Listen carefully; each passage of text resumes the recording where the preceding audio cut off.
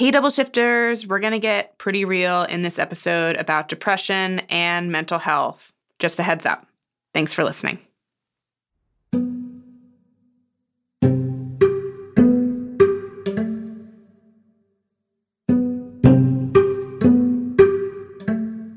Hi, Angela. Hi, Catherine. So, do you remember a conversation we had back in 2020 when I asked you at the start of our phone call if you'd cried today? Yes, I do. I mean, I think that was also your standard opener for a while. Yes. But I remember this conversation that you're talking about. It was in the fall. And I said, not today.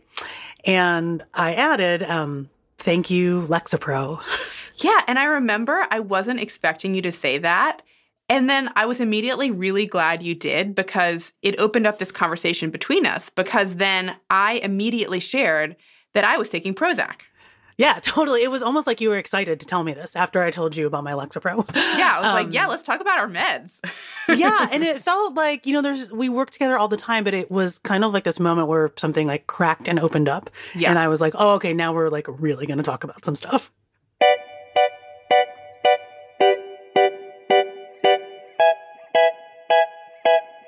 This is The Double Shift, the show that challenges the status quo of motherhood in America. And I'm your host, Catherine Goldstein. And I am your co-host, Angela Garbez. So that conversation about our meds was a really important one between us. And we're going to talk about our experiences even more today. And I just want to be clear that this episode, Angela and I, we're going to be sharing our own mental health challenges before and during the pandemic. And while they might resonate with you, we're not here to recommend any particular path forward for anyone. Right. We're going to share our experiences with diagnoses, medications for the sake of transparency and honesty. But this episode is not meant to be a substitute for mental health advice from professionals. Definitely. So if you are having mental health struggles or you're feeling like you need some more personal support, please reach out to a licensed mental health professional. We have some resources in the show notes. So this episode is about our personal experiences, but I see talking about mental health openly as connecting to much larger issues of gender equity and liberation for mothers, honestly.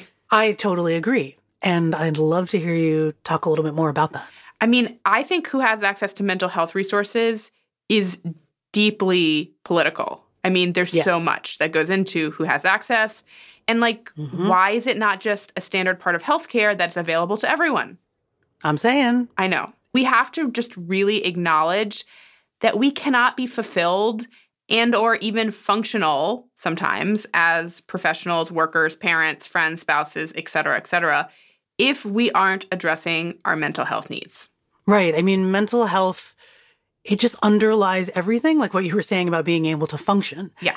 We can't really take care of other people, let alone change the world or think about changing the world if we are not personally okay.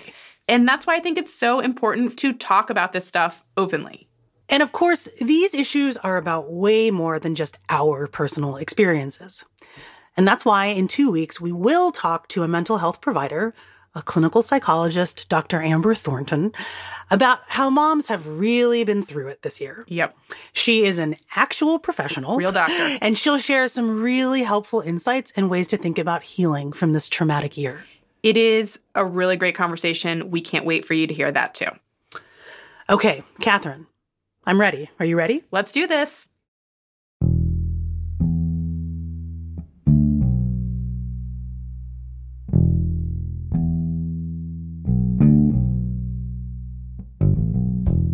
So, Catherine, I know the pandemic has been really hard for you, as it has been for so many people, yes, especially moms. Yes. And everyone has their own unique set of circumstances and the specifics of their pain. Yes. But having newborn twins at the start of the pandemic, that is a really special scenario that I think is just objectively hard. Yes. Tell me more about that. I mean, I feel like as it was happening and realizing the severity and depth of the pandemic, which really sunk in when our twins were 1 month old, it was a sense of unreality. Like, I am living in some sort of dystopian novel or something. Like, how is this global thing happening at this moment of such intense personal vulnerability? And when our needs as a family, like, have never been higher, you know what I mean? And like, yeah.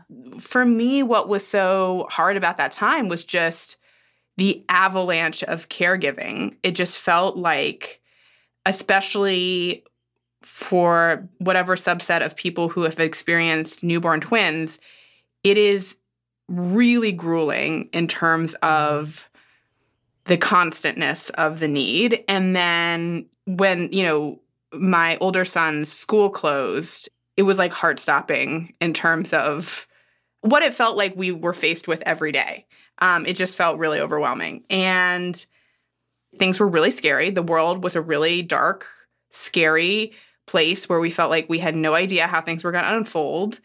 And I was definitely started to feel a lot of feelings of hopelessness, of just like, this seems so hopeless and there feels like there's nothing to look forward to. And from an honest assessment of the situation, like April, May of the pandemic, that is maybe a rational, real reaction to like... Yes, I wouldn't say maybe. Yeah. I think that's a rational, valid reaction. Of like, wow. And it was very hard to sort of separate whether that was a mental health issue or that was just like my ability to have a rational understanding of what the world was. So I think that was like, from a mental health perspective, what was really hard about this spring. Mm-hmm. Yeah, because it's like, is it a totally appropriate reaction, or is it a mental health issue, or is it both? Right. Right. I'm wondering, was there like a moment when you realized that there might be something else going on, other than just reality and difficulty?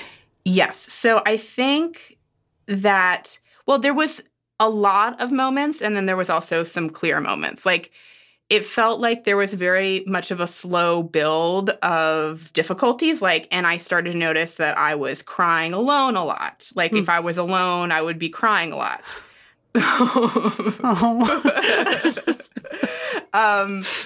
And I definitely had a lot of feelings that my emotions were out of control, like that my emotional reactions to situations didn't match. They felt like really wild reactions to whatever the scenario was. And I was definitely going to very dark places, thinking everyone would be better off without me. Like, these very sort of like, wow. It just like felt like a very heavy cloud over how I viewed the entire world. And I think that what sort of started to be a giveaway for me that something might be wrong other than the world really fucking sucks, and it felt like something might be like sort of chemically going on in my brain, was how I was feeling reminded me of some of the hormonal roller coasters like I had previously. Like, for example, I went through a big, not a depression phase, but really big hormonal roller coaster when I weaned my older son. I also went on a really dramatic hormonal roller coaster after the miscarriage I had between my older son and the twins. So that was sort of a clue for me just about sort of previous experiences that there might be something else going on other than just you have baby twins in a pandemic.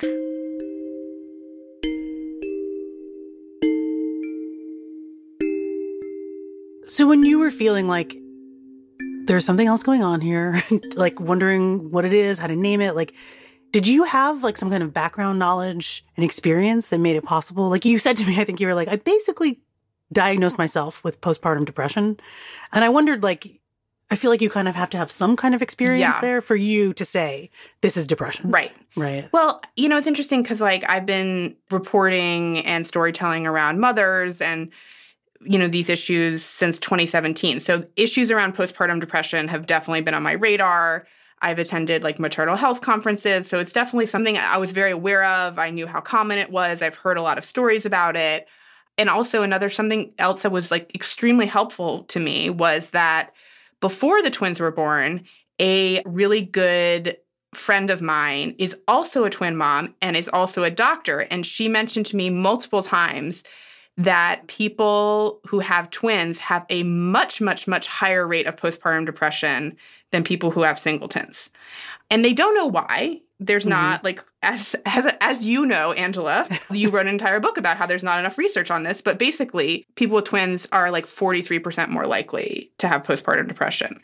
And 43%. Yeah. I mean, that's not slight. I mean, that's huge. Huge. And so because of my own research, because I had this like really strong warning from a loving friend that this could happen, so I started turning to Dr. Google and thinking like, let me just see if I have some of the signs.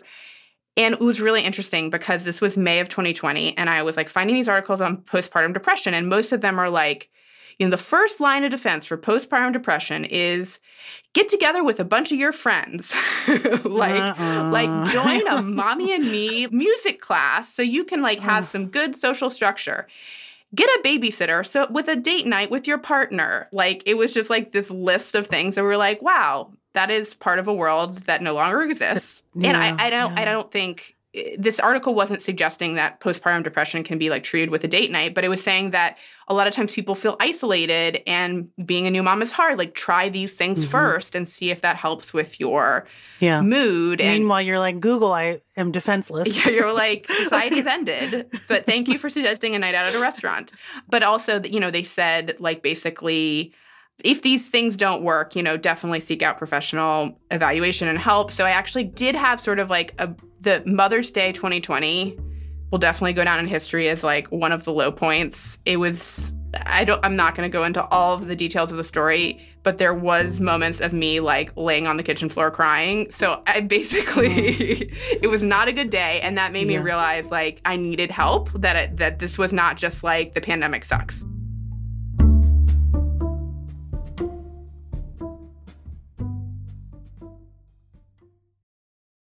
So one of my personal obsessions that I think so many families should consider is co-housing. Our episode, Don't Call Me Mom, Call Me Ted, was set in a co-housing community, and we've also talked about it in other episodes.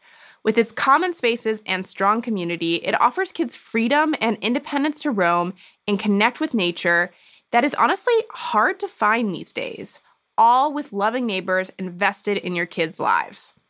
Right now, there's an opportunity to actually get in on a great community that's about to start construction.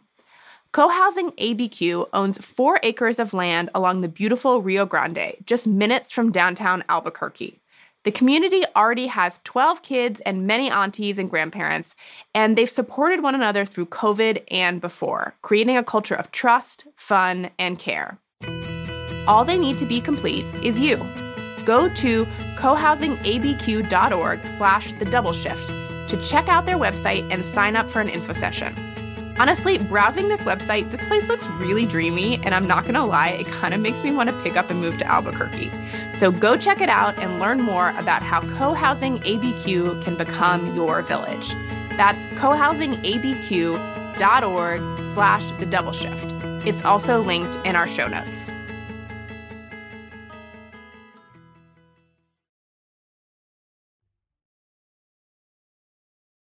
Hey, Double Shifters, it's Catherine. I am so glad you're enjoying our rich back catalog of episodes. And as you may know, we aren't putting out new episodes right now, but we're doing some really cool work we want you to know about.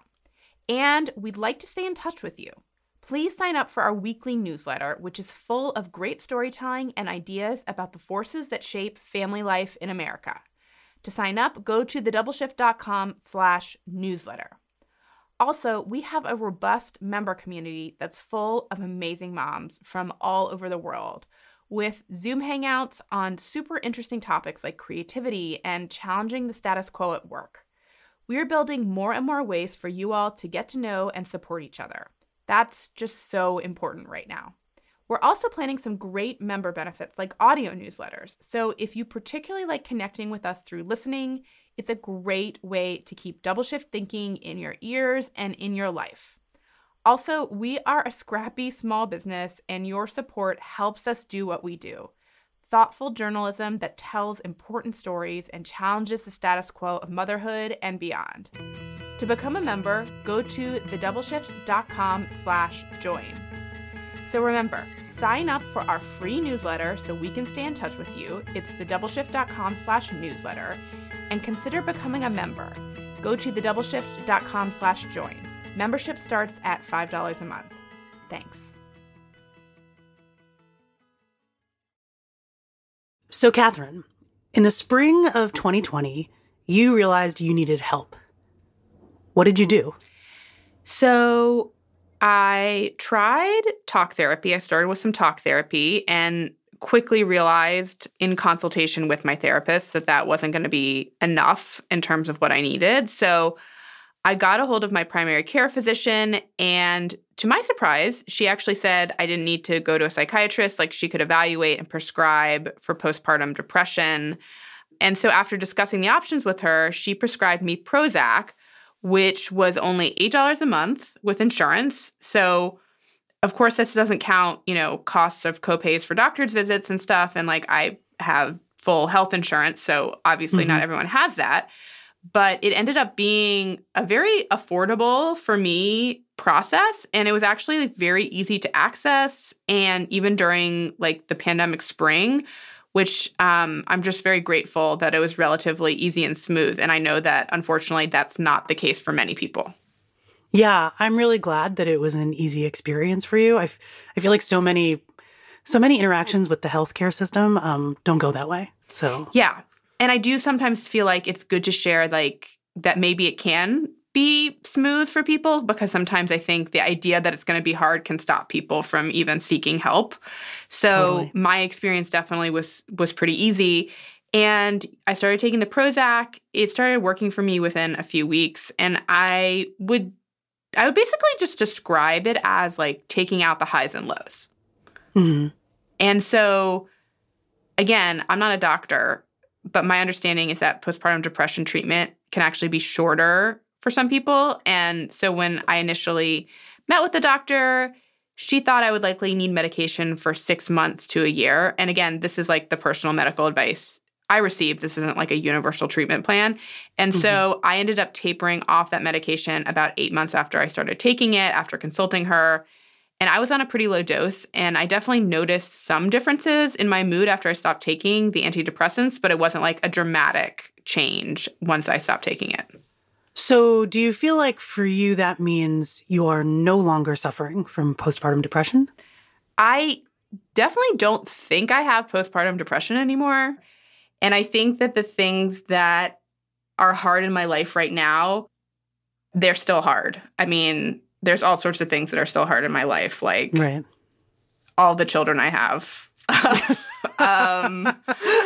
The just roller coaster of the public school reopening, the stresses I have felt about running the double shift, conflicts with partner or family member, that's all, life. That's just life. But I don't feel like I'm in a sort of place that it's not, I mean, plenty of it sucks, but I'm not in the place where I feel like I'm not able to cope in a way that is not manageable for me and not be on medication. I mean, life is still hard, but I definitely cry more than I did when I was on the Prozac, but that's probably more of who I am, I guess. I don't know. Like crying is, that's like the release, right? Like to let that out. Yeah. Yeah. So things are definitely can be hard. And actually, working on our episode with Andrea Landry that came out a couple of weeks ago, I hope listeners will definitely listen to that. That episode kind of fucked me up because, maybe in a good way, but like listening to the interview about like how hard it is on us to not process our emotions made me realize that there may be a lot that I'm not processing. Huh. She did say something like, if you keep your emotions in, it will literally make you sick. Yeah. Right. And I remember her saying something like that. Yeah. Big feelings have to like find a way of coming out. And I definitely listening to her over and over and over again. It's almost like too much truth in my ear. Right? Like there were times, so like I like to listen to episodes and go on walks while I listen to them and like make notes. And then I was like, maybe I should just stop and sit on this rock and cry because that's like what Andrea is teaching me. But yeah, so it definitely actually made me think like maybe I haven't been in therapy regularly, and maybe I should go back and just deal with more life stuff, not sort of like I'm in a mental health crisis. Right. But like, I think anyone coming out of this pandemic has stuff to deal with, basically. Yeah, for sure. Yeah.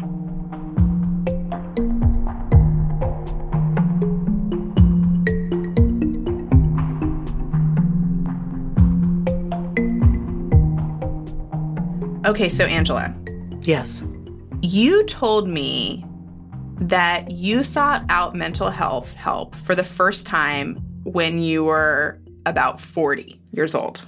Yes. So as someone who has done therapy on and off since I was a teenager, I was a little surprised, honestly. Was everything in your life really great until you turned 40? Or like, tell me a little bit about that. Yes, I was so blessed that nothing was bad in my life until age 40. No, it's really interesting to hear the perspective of someone who went to therapy as a teenager. I definitely know that I could have benefited from therapy, probably like definitely in my 20s. But I just had a very different experience growing up. I mean, my parents are immigrants from the Philippines, and it's just the way I was raised. I was actively taught to hide my feelings. Oh, there's this like 80s song that my mom used to sing to me. If you'll indulge me, I guess I'll sing it to you because I can still recall it immediately.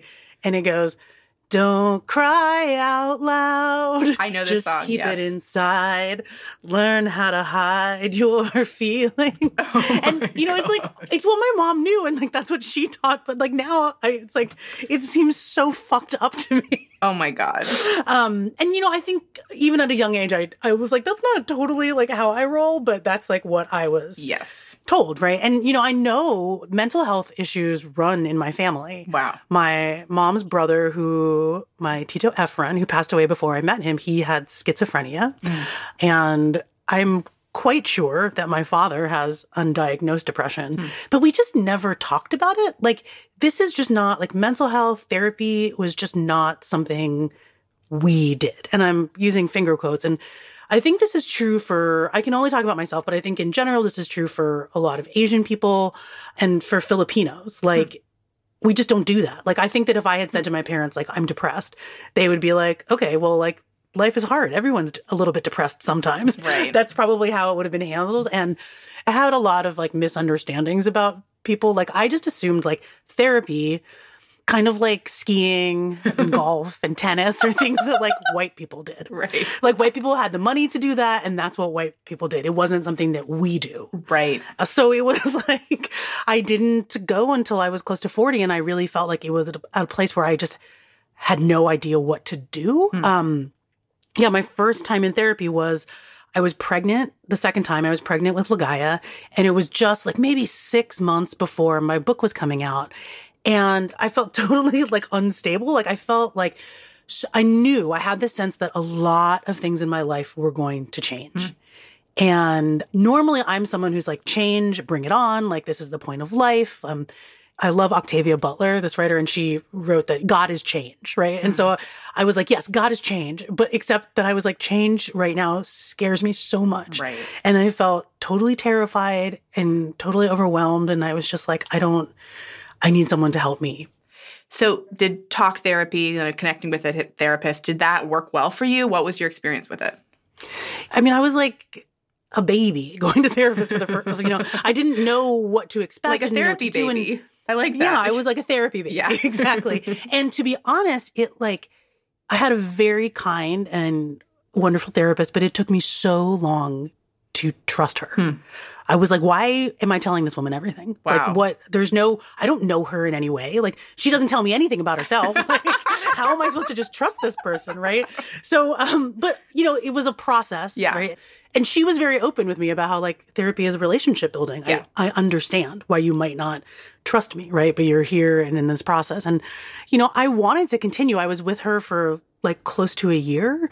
But the thing is, at the time that I started, both my husband and I were like contract workers, self-employed. So we were buying our own health insurance, and we didn't really have mental health coverage. And so I found her through this organization that provided therapy at a sliding scale at really affordable rates. And she was someone who was doing her externship, like her final stages of training.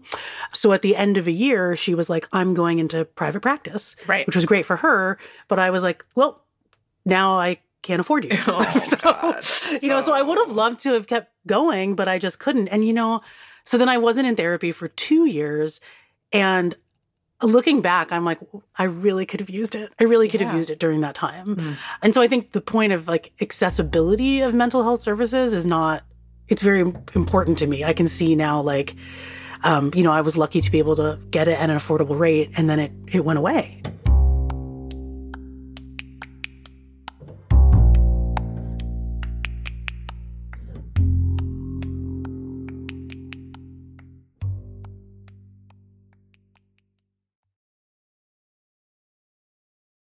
So, Angela, you told me that when you eventually were able to get, good health insurance, you went back to therapy, and this happened right before the pandemic. Yes, like, what a great coincidence. Like, thank fucking God I started then. I've definitely heard stories from friends about people having trouble starting therapy during the pandemic because, well, pandemic. Yes. But I started in February 2020 and continued during the pandemic through telehealth. But I remember my first therapy session with this new provider. She was like, tell me about like who you are and like tell me what you're good at, something that you like about yourself. And it took me like sitting there for 20 or 30 seconds to think of something. And that was, indicative of some issues that I was having. And so what the pandemic did actually was I just was like, this is the phrase that we say in my house is like, there is just so much us, right? Like, it's just unavoidable. Yes. And there is just so much me. Yeah. And I couldn't get away from this self-reflection. And that was something that I was like actively avoiding for the last 2 years. And partly that's because I had a new baby. Right. So it was really easy to be like focused on everybody else in my family. Right. And then I had like published a book and I was promoting it and I was just really focused on like the outward facing Yes. Angela, who was like an author. And I just kind of I had lost track of myself. Like I couldn't tell her who I was outside of a partner or a mother or a writer. I had lost sight of myself and I felt like I was just sort of like living for other people's ideas of me. But because in the pandemic, kind of a lot of that was stripped away. Right. I kind of had to just like see myself and there was no avoiding myself. And I had to like prioritize myself in a way, or I started doing that in a way that was also really painful. But all of this is like super ironic to me because I published a book that was all about how, the mother is never any less important than her children. Right. And it was really hard to admit like, fuck, like do as I say, not as I do, because Right.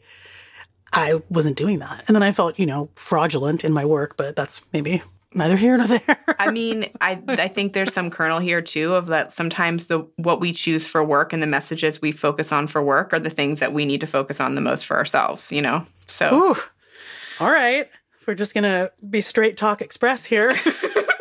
Was that too much? I mean, that's just like I think you're right. You're so right. It's just it's so true. Yeah. I mean, I feel like so many things that we've gone into in the double shift, all of our talk about money is like, yeah, Catherine, let's reckon with this in your own life, or do literal entire seasons of a podcast about the importance of community and then be afraid to ask for help yourself. Like, you know what I mean? It's all like these like things are just so important. And like, yeah, practicing what you preach in that way can be so hard, it's so complicated. But, well, so, sounds like what you were experiencing during the pandemic, all of the realities of being together all the time, all of the external stuff stripped away, and you're just sort of looking at yourself. Like, was there a turning point in the pandemic when you realized, like, therapy alone, it wasn't enough in terms of, like, helping you sort of be in a place that you were happy with mentally, emotionally? Yeah. I mean, when I first, when I met for the first time with my new therapist, she, gave me evaluations, right? And basically, I knew that I was dealing with some level of depression and anxiety. And we didn't really talk beyond that of like how to treat it. It was just, let's talk and let's work on this. Yeah. But I mean, there was like an absolute red flag moment for me, which was in the fall in October.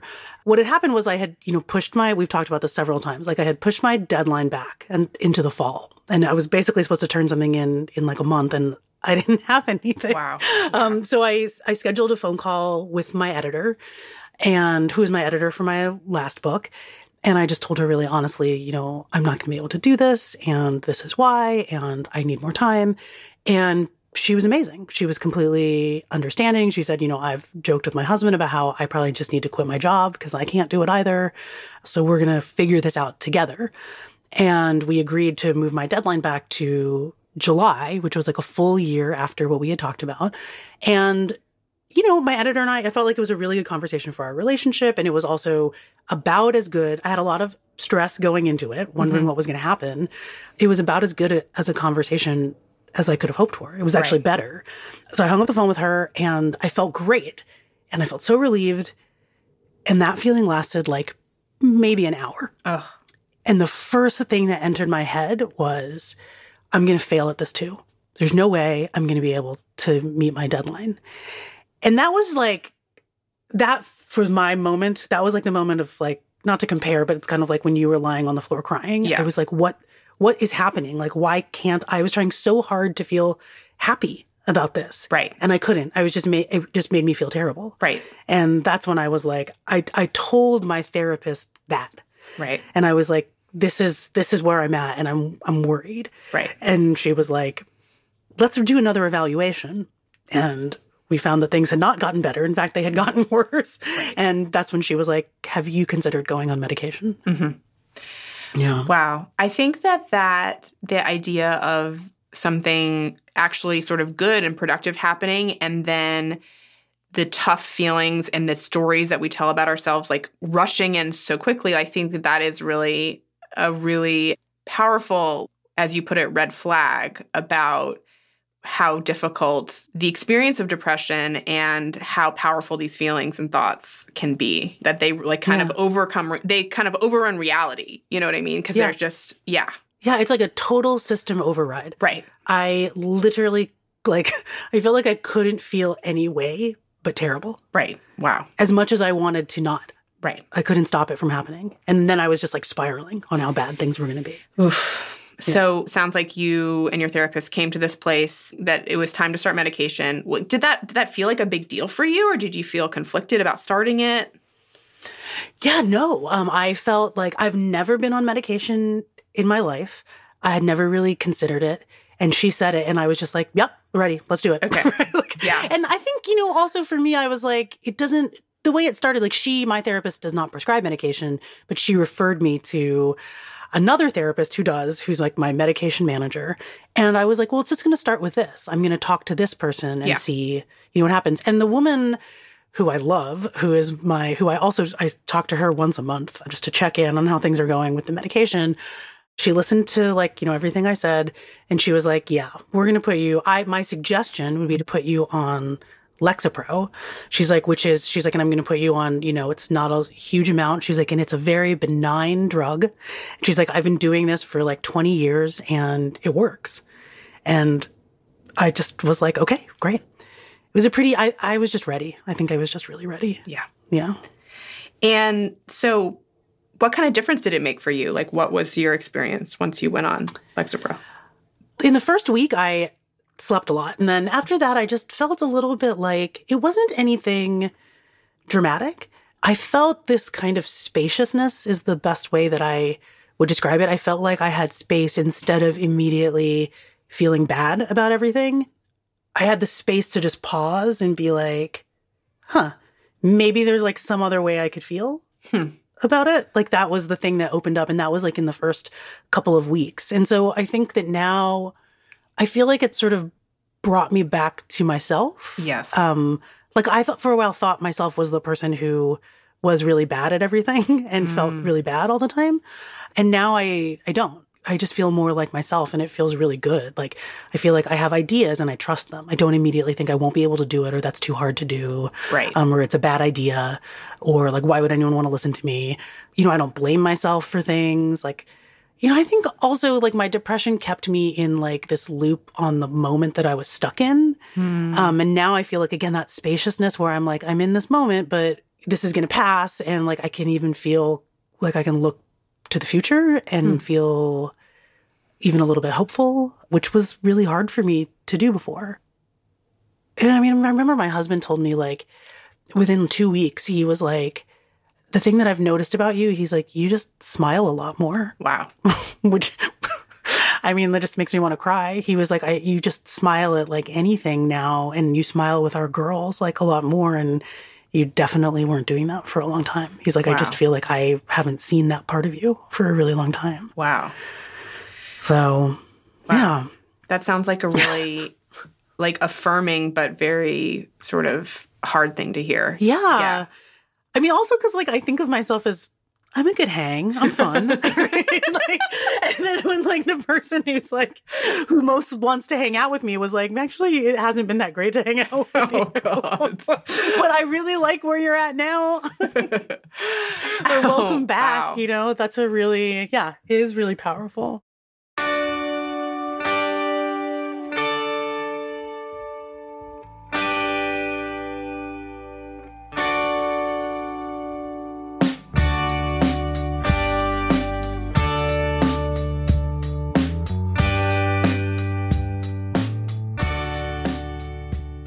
This idea of medication and therapy helping you come back to yourself.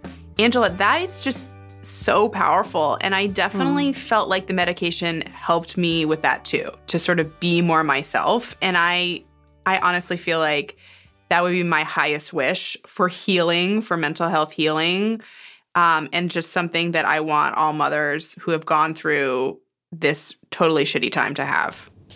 I mean, I think about this, if this last year in the pandemic, one of the things that I grieve is this feeling of like being a whole person, right? Like, I feel like I'm really, really resigned to this role of caretaker, and I've lost some sense of these like multifaceted parts of myself. And I feel like I've lost confidence and trust in that. And I think that's something that a lot of people have felt, or what I've heard anyway.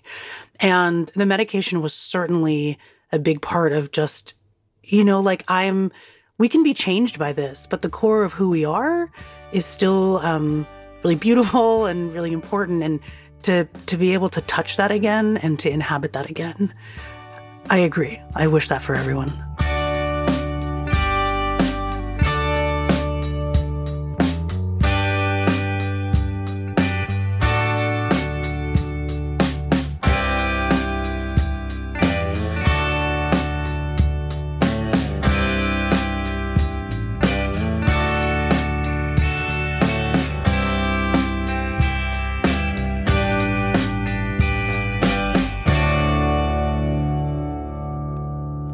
If you have concerns about your own mental health, please reach out to a mental health professional. We are also linking to additional resources in the show notes. Thanks for listening, Double Shift listeners. Next time, we'll be back with part 2 of this crucial conversation about mental health and moms with Dr. Amber Thornton. And we'll share some voice memos from you, our listeners, about your mental health in the past year. There seem to be these pandemic walls that I hit, and they come at different times. And every time I hit one, I think, oh, this is the hardest it has felt. And then I hit another one, and it's harder.